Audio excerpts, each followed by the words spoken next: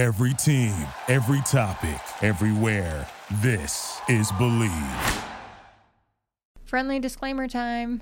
We here at the Fangirls Podcast are not affiliated with any of the media that we review or critique. We wholeheartedly support our fellow creatives at the WGA and SAG-AFTRA. And at the end of the day, we're just really big fans.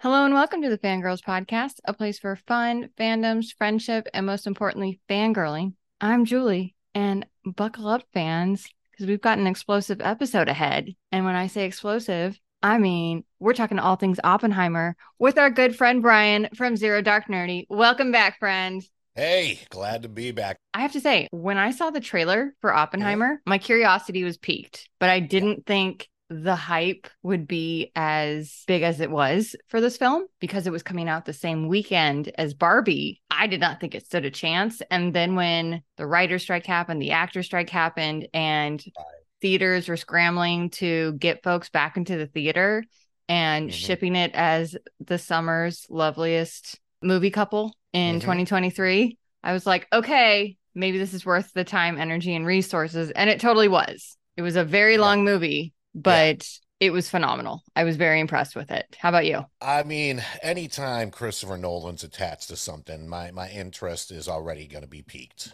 I mean, to me, the guy is just a phenomenal director. I mean, he's up there, in my opinion, with the Scorseses and Spielbergs of the world, especially when it comes to original content, for the exception of the Batman trilogy, which is really his main thing that he's done that wasn't an original IP. Just what he did with that. And of course, you got Interstellar. I mean, Inception. I've been a big fan of his ever since The Machinist. I was definitely interested. I started doing a little bit of research on Oppenheimer. It was a good film. Was it a little bit long in the tooth for me? Yeah. 3 hours. That's a lot to ask for. I felt like it was maybe 30 minutes too long. I think if it was 2.5 hours, it would have been just a stellar, perfect film. But I enjoyed it. Just like you mentioned, I mean, I think the very unique collaboration of like the Barbenheimer hype that was helping build the cinema action really did help compel this story. And I mean, I just went to the movie theaters just this past weekend, and I mean, Barbie's out there still crushing it. Yeah, big shout out to Greta, first female director to hit $1 billion at the box office. That's awesome. Oh no, I'm for it. I really am. Love that Barbie's been super successful. And I don't want to say Oppenheimer rode the coattails because it's a fascinating story. Shipping these two movies together was a brilliant marketing tactic. Yeah, and agreed. I can't help but that's really helped them in the long run. I was fascinated by the trailer. Did you ever see A Beautiful Mind with Russell Crowe? That's the kind of vibe I was getting initially from this. I was like, oh, we're going to see his early days. We're going to understand the psychology behind why he built it. And it went totally in a completely different direction, but not mad at it. But that's what I initially thought I signed up for, and I was completely wrong. Pleasantly surprised, but completely wrong. Same here. I think between both films, between Barbie and Oppenheimer, I didn't really know what I was signing up for. Okay. And, I enjoyed both. I mean, if I have to choose one, I mean, to me, I think Barbie is like the movie of the year so far. Same. It was just fantastic. You got the one of the hottest directors for a minute, and then Greta, who's just been building and building and building since Lady Bird and everything else.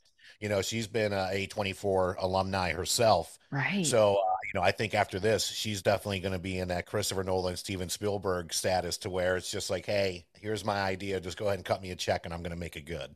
And I can't help but think, per the writer and actor strike, I hope we have an Oscar season. I hope we have an award season. It's looking grim, but I'd hate to see the talent get ignored when they've contributed so much to this year. So, or we just halt it, and similar to the pandemic, maybe we do it at home. I don't know. Right. I'll ask you this. Okay. What kind of history buff are you? Back up a little bit. My favorite class in school was always history. Oh, okay. It's something that I've always been interested in. Am I a huge buff? Am I going to be able to go on Jeopardy and knock out a history round? Probably not. Like even on my trivia nights, when I'm doing a round that's history based, I learn a lot more. Okay. I do appreciate history because we all have to start somewhere, and who are we without our past, right? Right. So with that being said, I'm not a gigantic history buff where I could sit here and rattle off facts and figures and data and numbers. Hmm. You know, I know enough to get by. I think probably some of my favorite time periods is like medieval times, you Okay. know, not the restaurant, Right. but the Dark Ages. Right. You know, obviously it gives me my appreciation for shows like Game of Thrones and things like that. Crusades, the Holy Crusades is always an interesting time for me. So I'm one of those people to where I'm not like a huge history buff per se, but I'm always interested in the conversation. Like I want to learn Okay. and I want to absorb. So as I mentioned, when Oppenheimer came out, I did do a little bit of like research because besides the fact that he invented the atomic bomb, I didn't know anything about him at all whatsoever. So this movie was incredibly insightful for me because I didn't understand and really know like his connection to the Communist Party and just kind of how he felt about it, where he kind of reminded me a little bit of myself, where I'm just like, look, you know, believe in what you want to believe in. Like, I'm not saying that I'm all the way in. I'm curious to know what your thoughts are on it, and Hmm. then I'll kind of make my decision based on that. So it was really great to see that aspect of it, you know, primarily just because it was good to see more about the history of this gentleman and what he was going through and what it took for him to get there. So I guess to answer your question, I'm not a gigantic history buff, but I have a very deep appreciation for history. Okay. So, like on a scale of 1 to 10, what would you call yourself? I would probably say 6. I have to say, I was very late to the party when it came to all things history. It Mhm. took for a season of The Tudors for me really to get hooked. And I'm not saying it was because Henry Cavill was in it. That was an added bonus. Yeah. But when that came out, I was still late to the party. I didn't watch it till like 2010. I felt like a late bloomer to Mhm. history. And I was like, oh, wow, this really is adulting. This is why is my brain all of a sudden fascinated by this? And it's Right. not pop culture, but it is Yeah. history, which Yeah. King Henry VIII story I was absolutely fascinated by. Then we had The Crown, and there's so many things. We had Marco Polo, and then Netflix started putting out all the Medici storyline, Yeah. and the Borgia Pope, all these Yeah. fascinating historical pieces. And I don't know, I just felt like I was super late to the party, and my brain just didn't come into history or on its own until I was in my mid to late 20s. So, but we're here now, and I loved That's right. Oppenheimer. I'd probably give myself also a 6 or a 7, depending on the Mhm. storyline. I also Googled the ish out of this, how much of this was actually historically accurate. Right. And a Right. good portion of it, I felt the movie was very diplomatic towards him Yeah. and versus what history has painted him as. Right. And yeah, it was really good. It was really good. So I have some casting for you. Let's do it. All right. Up for casting as J. Robert Oppenheimer, we have Cillian Murphy. Mhm. As Kitty Oppenheimer, we have Emily Blunt. As Leslie Groves, we have Matt Damon. As Lewis Strauss, we have RDJ, aka Robert Downey Jr. As Robbie, we have David Krumholtz. As Albert Einstein, we have Tom Conti. As Ernest Lawrence, we have Josh Hartnett. And as Yeah. Jean Tatlock, we have Florence Pugh. Well, I'm ready for some tea. Are you ready for some tea? You know, I always love some tea with you. This is the part of the show, folks, where we spill the tea. This means spoilers. So if you have not watched Oppenheimer, get your butt to a theater, and we're about to spoil it for you. That being said, there were so many fascinating storylines. I could not choose one. What was the most fascinating storyline to you?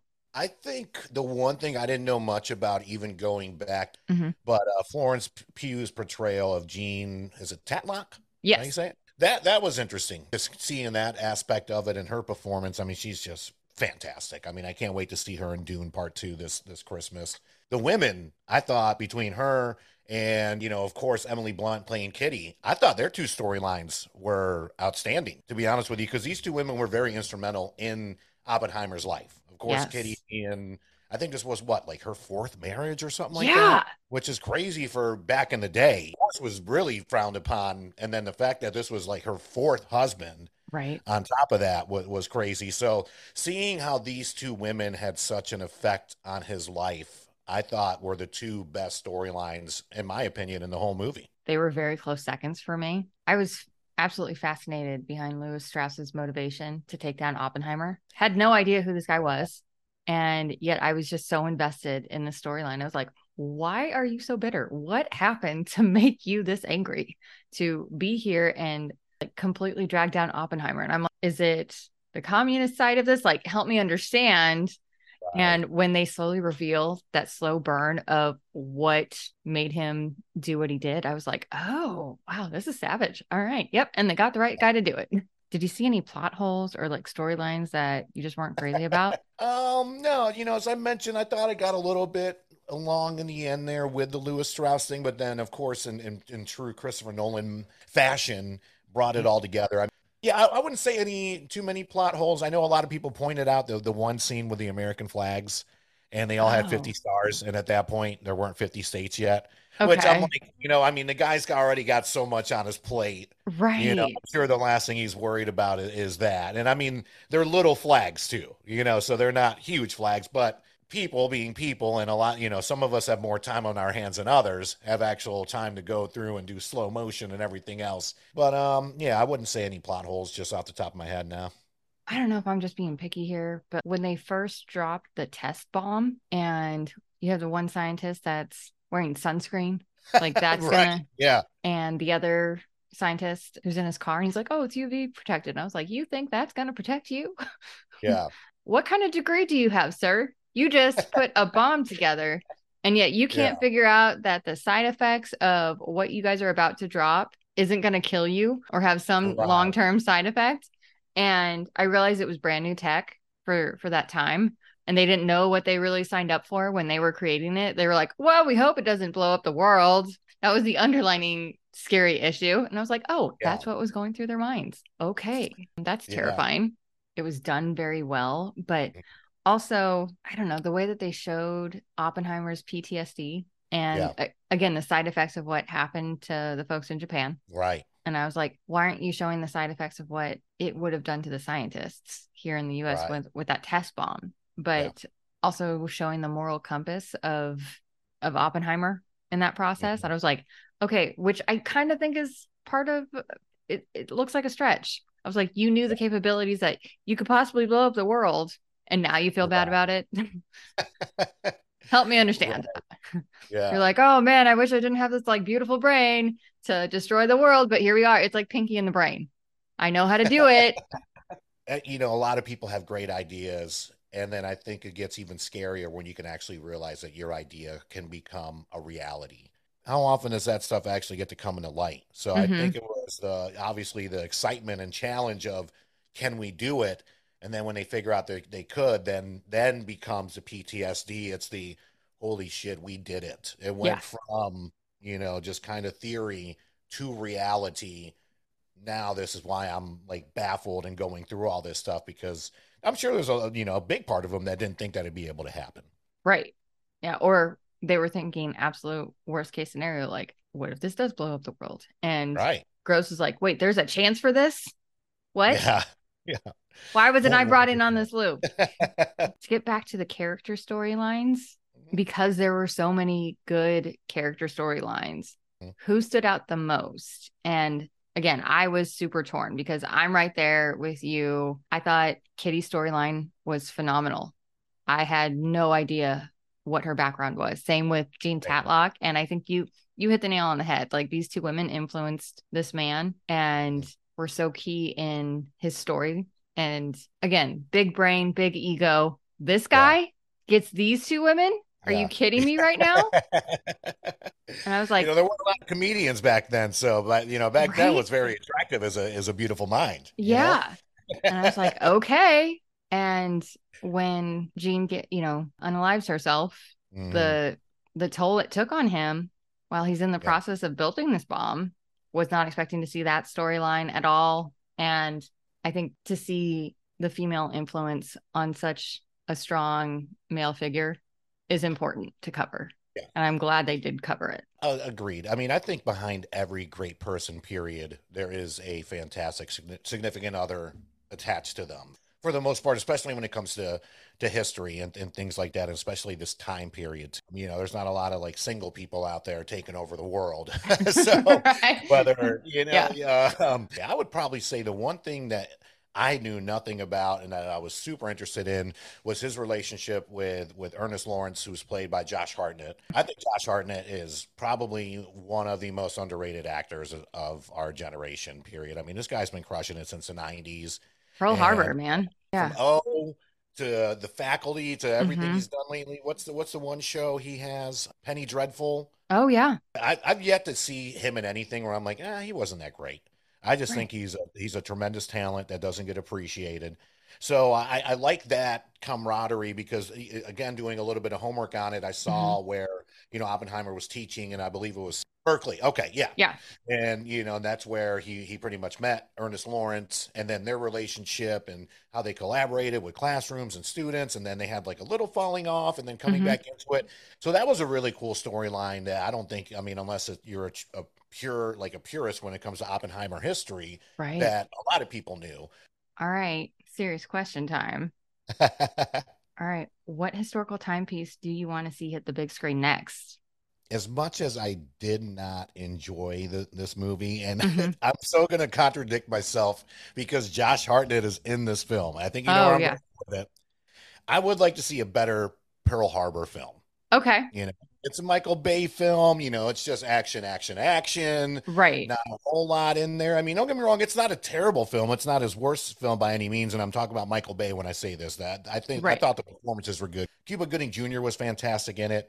I wouldn't mind a better and more accurate Pearl Harbor film, especially everything that happened after Pearl Harbor, where it Okay. looked, especially on the West Coast, it just seemed like from everything I've read and seen that especially the West Coast came together almost like we did as a country after 9/11. Right. Like the day after 9/11 is the most patriotic I've ever seen this country since I've been born, and I'm 43 years old. And I wish it was like that every day. And Mm-hmm. now it's unfortunate because people just tear each other apart on social media, and everything's left wing, right wing, chicken wings. I mean, it's all over the place. So Agreed. it's unfortunate, but I mean, that was the one time where I remember it was like us literally against the world. Like, you do not mess with America, and that's how Pearl Harbor felt like at that time. That, and I mean, I am a big fan of anything like ancient Greek, Roman stuff like Oh, that. okay. I did enjoy Rome on HBO, and it was only 2 seasons long, but I Mm-hmm. think that they did everything that they possibly could between the rise of Julius Caesar and then everything with Mark Antony and Cleopatra after that. Yeah. So it would be great to, see something else in that time frame. I love where you went with this because I went in a completely different direction. Okay, so I mean, we mentioned World War II, and while I think it's too soon to like have a Putin biopic, Yeah, I want to see the common denominators from Stalin, Mussolini, and Hitler because we said never again after those three. right, But yet here right, we are in today's world, and we have Putin, Trump, Kim Jong Un, and Bolsonaro. And I want to know the right, common denominators, like what happened in history for these four to come into power. right. And like Yeah, two are being prosecuted right now, but like these other two still alive and kicking, going yeah, hard. And yeah, it's not that nobody's questioning it, it's how did we get here? yeah, And what are the traits from these three that we overlooked, that we said this could never happen again, and yet here we are? I want to see yeah, that documentary or that play out on the big screen and yeah. understand, because don't get me wrong, I love drunk history. I would love a drunk history take on this. If we could get that, I'm that would, so glad you and make said it a that. comedy and be like, well, we're here Yeah, now. and yeah. see where we land. I don't know. And like, I don't know, maybe have it narrated by aliens. I don't know. Well, that's where we're at now, right? Yeah. Aliens exist, even though we've always known it. But yeah, it's interesting to see. That's a very good point. I'm really glad you said that. I mean, it'd be great to see that. I think that's something that would definitely be more of a series than a movie. This was a visually stunning film. And Mhm. I'm glad. I'm glad you kind of made me go see it. I love this. And now it is time for the spotlight of the week. Tax Pros, an award-winning tax firm dedicated to providing their clients with a full range of advanced tax planning and tax resolution services. With 3 locations in Southern California, Tax Pros is there to meet you where you are, offering phone and video appointments. Learn more or book an appointment today at Tax Pros, taxprose.com.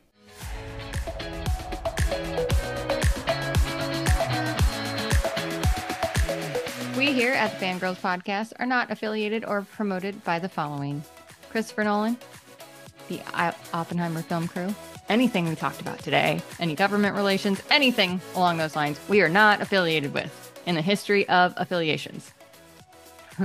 That being said, we're just really big fans. Thank you for listening to Believe.